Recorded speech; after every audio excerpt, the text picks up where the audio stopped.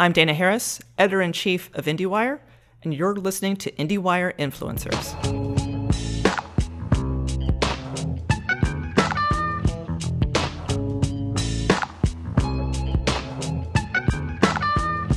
Jason Segel's career has taken him from Freaks and Geeks to How I Met Your Mother to Forgetting Sarah Marshall to The Muppet Show. But his most memorable role to date is portraying the lionized and late author David Foster Wallace in The End of the Tour. Directed by James Ponsoldt, it details a Rolling Stone journalist's real life and life-changing experience of interviewing Wallace on his book tour for Infinite Jest. Segel's performance is thoughtful and heartfelt, and he's here to talk with us now. Jason, welcome to the program. Thanks. What a cool intro. Glad you like. Yeah. So I want to know, when were you first aware of Wallace's work? How did you find it in the first place? I think probably as a young comedy writer, like in my early 20s, you're introduced to the short form nonfiction, like A Supposedly Fun Thing I'll Never Do Again, the cruise ship essay. Yep. And so it was that sort of stuff, Consider the Lobster. Yep.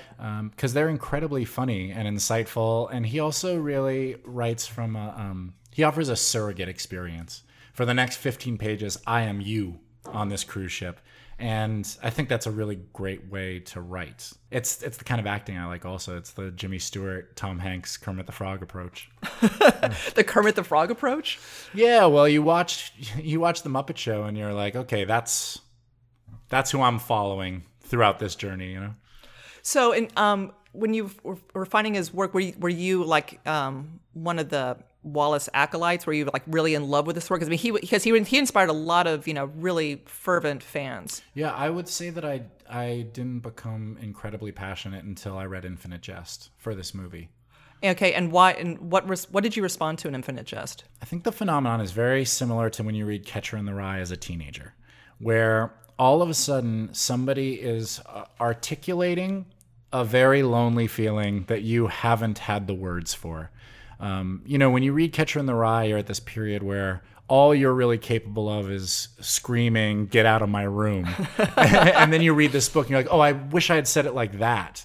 And when I read Infinite Jest, there's this really sensitive exploration of an idea that I think we all feel, that we're told that working really hard so that you can come home and crack open a beer and watch TV is what you're told is going to satisfy you. And there's a lot of people who feel dissatisfied. I feel dissatisfied. Like there must be more than this. Mm-hmm. And that's sort of what he's asking in the book. He's saying, hey guys, I don't feel so good.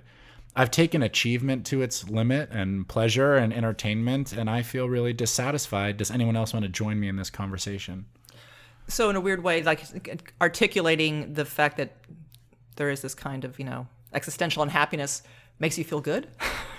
Makes you not feel so lonely. Mm-hmm. I think Roald Dahl books, Harry Potter, they all speak to this idea, this like really deep need for somebody to show up and say, hey, wait a minute, there's been a mistake. You're meant for the magic place. And I think that that is because there is some sense that there has to be more than this.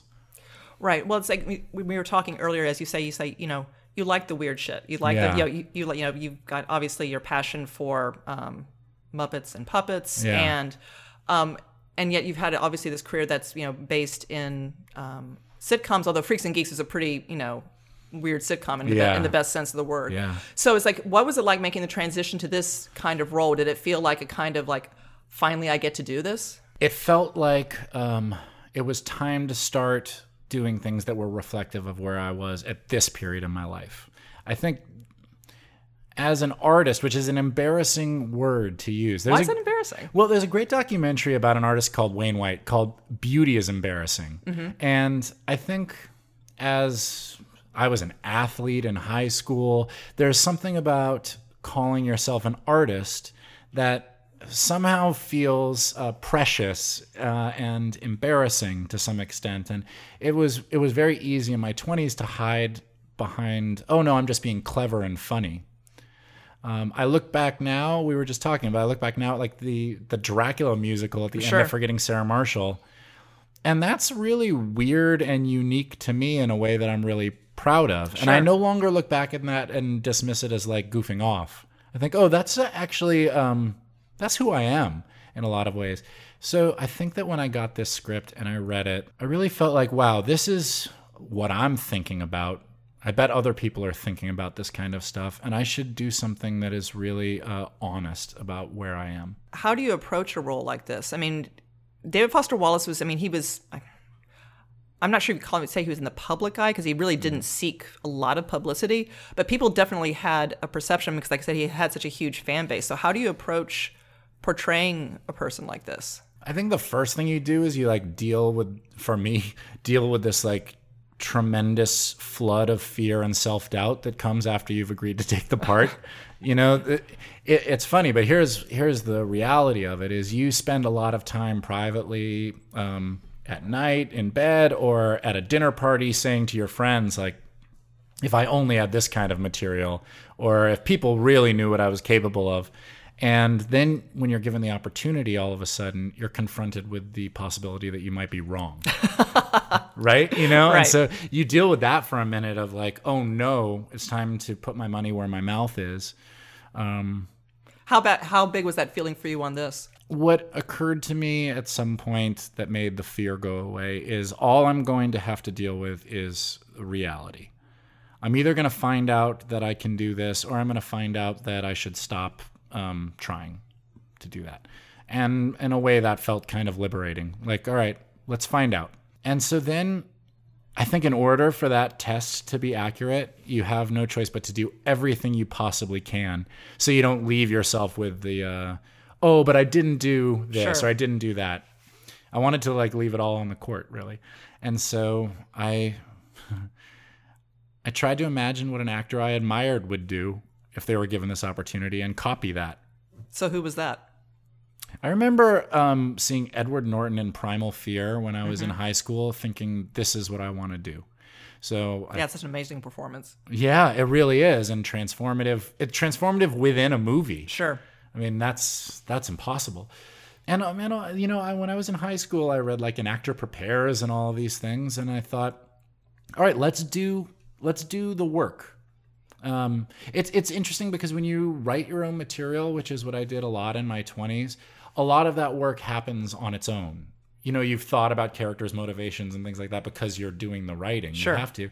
This was the first time where I had to take the script and really think about what it was about, because you have these giant monologues, and the real pitfall is you just sound like a guy reciting smart words. And this other potential vanity pitfall of, oh, look at Jason Segel try acting. Sure. And so I just wanted to get to a point where I understood it well enough that I felt like I could just be myself, just be honest when they said action. So what does that mean when you say, in preparing for a role like this, because obviously you have a real person to draw from, did you have the tapes to draw from? I had the full 4 days of interviews from David Lipsky, which was really helpful and really interesting to listen to tonally, and also to start to get a sense of his voice, his literal voice, what he sounded like. The other thing that comes across in those tapes, which was just really important for the movie, is that it wasn't all gravitas. It wasn't all talk about existential loneliness. Some of it was talk. Well, I'd hope not, right? I mean, yeah, that'd be a heavy 4 days. Yeah, and it's also two dudes in their early 30s in a car. Yeah. So there are moments where they're talking about cheeseburgers, or there's this one moment where Hanson, remember Mbop, comes on the radio. Yeah, and they talk about Mbop for a while. And that was actually really important to take into the movie, because you need to want to be in the back seat of that car, I think, as an audience member. So there was that, and then there was this Charlie Rose interview, which was really helpful because it's right from the period, and you get to really feel his discomfort in that. It's the phenomenon of somebody with the biggest brain in the room who's able to give you a 20-minute answer to a question where maybe you wanted 2 sentences. And then you whether you want it or not. Yeah, and then you see the immediate regret in his eyes after he does the 20-minute answer. That was really helpful. And then Infinite Jest was really what I drew from mostly, because even though it's fiction, it feels so personal. And also, it's do you feel like you have a certain... I mean, usually you've created many characters, and you're creating a character here, but this is obviously a real-life person. Yeah. So what kind of responsibility do you feel, or do you have to kind of divorce yourself from that idea? I think you have a tremendous responsibility to the people who love him and know him in varying capacities. So that's number one. What I felt like the real responsibility was, though, was to be true to the themes that I felt like David Foster Wallace was trying to express.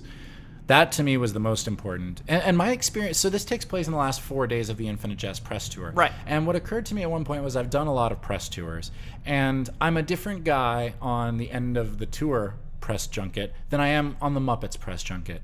And neither of those is a lie. They're just a function of what you are thinking and talking about every day. I'm all childlike wonder on the Muppets press tour because it's what I'm thinking about. Sure. And so what I thought was, if this 4 days is at the end of the Infinite Jest press tour, then what is at the front of his brain are the themes of Infinite Jest. That's sort of where he's living. He's just finished writing the book as well. It's right. It's what's at the front of his mind. And so if I really focused on that, I should end up in the right area. And what about, did you get to work with Lipsky as well on this? You know, I met Lipsky afterwards, and he gave me the tapes, but I made a decision early on, this was my thought process, that the movie is really a two-hander between Lipsky and David Foster Wallace. Right. One guy who views everything that's happening one way and another who sees it entirely differently. And I felt like if both Jesse and I were coming from Lipsky's point of view, then where's the tension in the movie? So to be honest, I really didn't want to know what Lipsky thought about these conversations because I would be too informed about Jesse. Does that make sense? No, that totally makes sense. I mean, because if you're looking to create dramatic tension, that's... Yeah. I didn't want to know what Jesse was doing. You can feel in the scenes, I think, two guys who are playing basically like this really interesting sort of friendly game of tennis where you need the other person for the volley, but you're also thinking the whole time, when do I level the winning blow? Like you need them, but you also want to defeat them. Sure, that totally makes sense. What did Lipsky say to you after, in terms of or did he discuss your portrayal at all? Well, from everything that I understand, Lipsky felt like it was pretty accurate to what it felt like to be there, which is the best compliment that you can get. Right. Now that you've done this, though, do you feel like, okay, I can do this again? I can take, you want to take on more roles like this? Well, what I feel like is I want to do things that are really interesting to me and that kind of challenge my capacity for honesty. That's what I took away from this movie. What does that mean, to challenge your capacity for honesty? Well, I think that this movie is there's not big plot movements in this movie. It's like, how honest are you willing to be on screen? Got it. And that sort of transcends genre, I think. If you watch Being There, right, that's what that is. How honest are you willing to be on screen? Peter Sellers, in a lot of ways, is doing nothing but responding honestly to what's happening around him. That's really interesting to me. And I want to do movies that I would watch. What are movies that you'd watch? Like, what are some of the films that came out like in the last year or two that you really responded to? Frank, mm-hmm. Only Lovers Left Alive, Grand Budapest Hotel. These movies that are kind of little music boxes that sit alone on the shelf and you can pick them up and open them up and experience them, and they just stand alone. How do you feel about the Forgetting Sarah Marshalls of the world, and for that matter, How I Met Your Mother? Is that something you'd want to go back to now, or is that you feel like that's from a earlier part of your life? Well, I feel very, very proud of all of them. Right. But I think that as an artist, to use the word, you should be doing things that are reflective of where you are at that point in your life. And I'm just thinking about different stuff now. I'm 35 years old, and so I find that I'm thinking about different things. When I was doing Forgetting Sarah Marshall, that's a period in your life where everyone can relate. You're like 24, 25 years old. A breakup feels like the biggest thing in the world. Sure. And you call it the breakup. It's never happened before. Yeah, totally. And that's not where I am at this point. I'm thinking about other things. When the TV show ended, there's a line in the movie where David Foster Wallace says, "I have to face the reality of being 34 years old alone in a room with a piece of paper."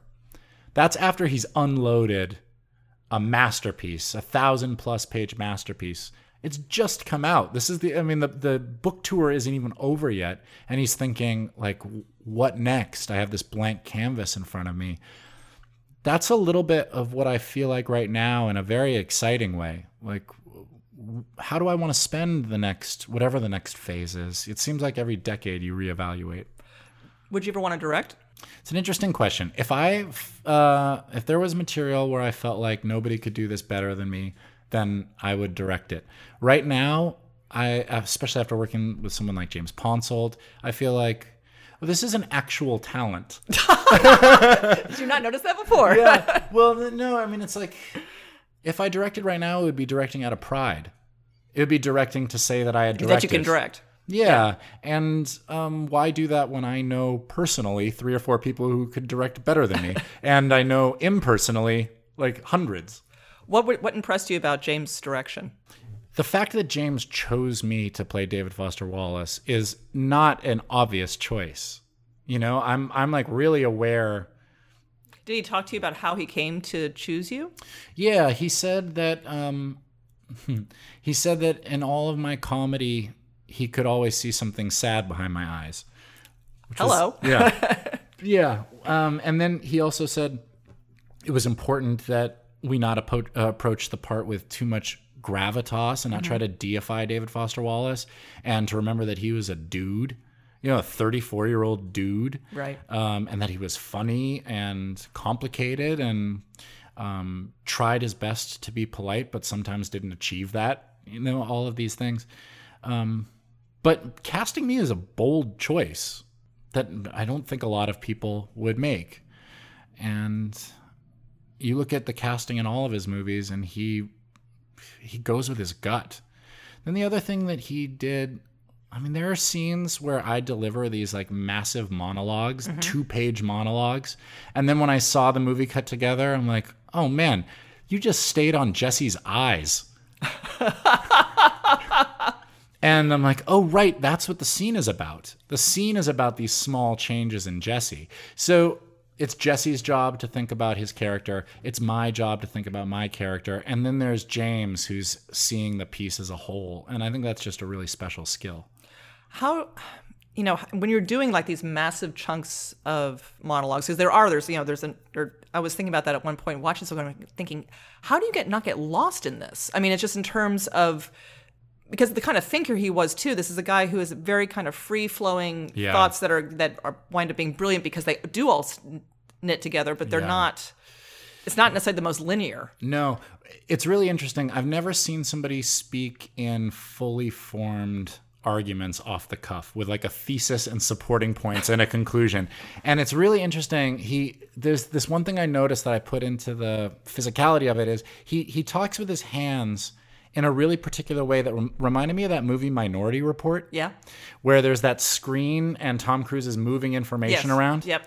You feel as though David Foster Wallace has all of the information at his disposal.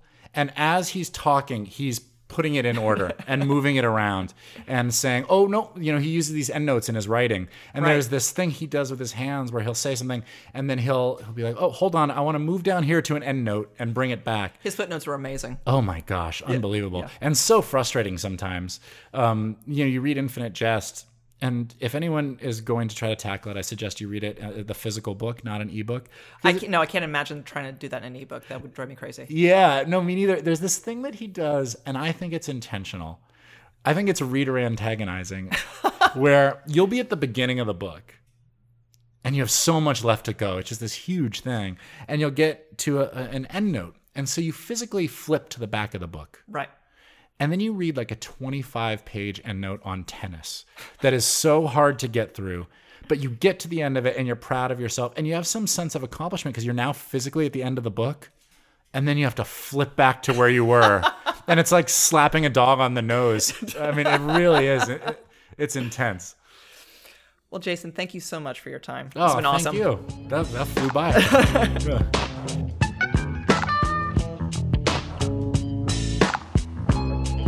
Thanks for listening to this week's episode of Indiewire Influencers.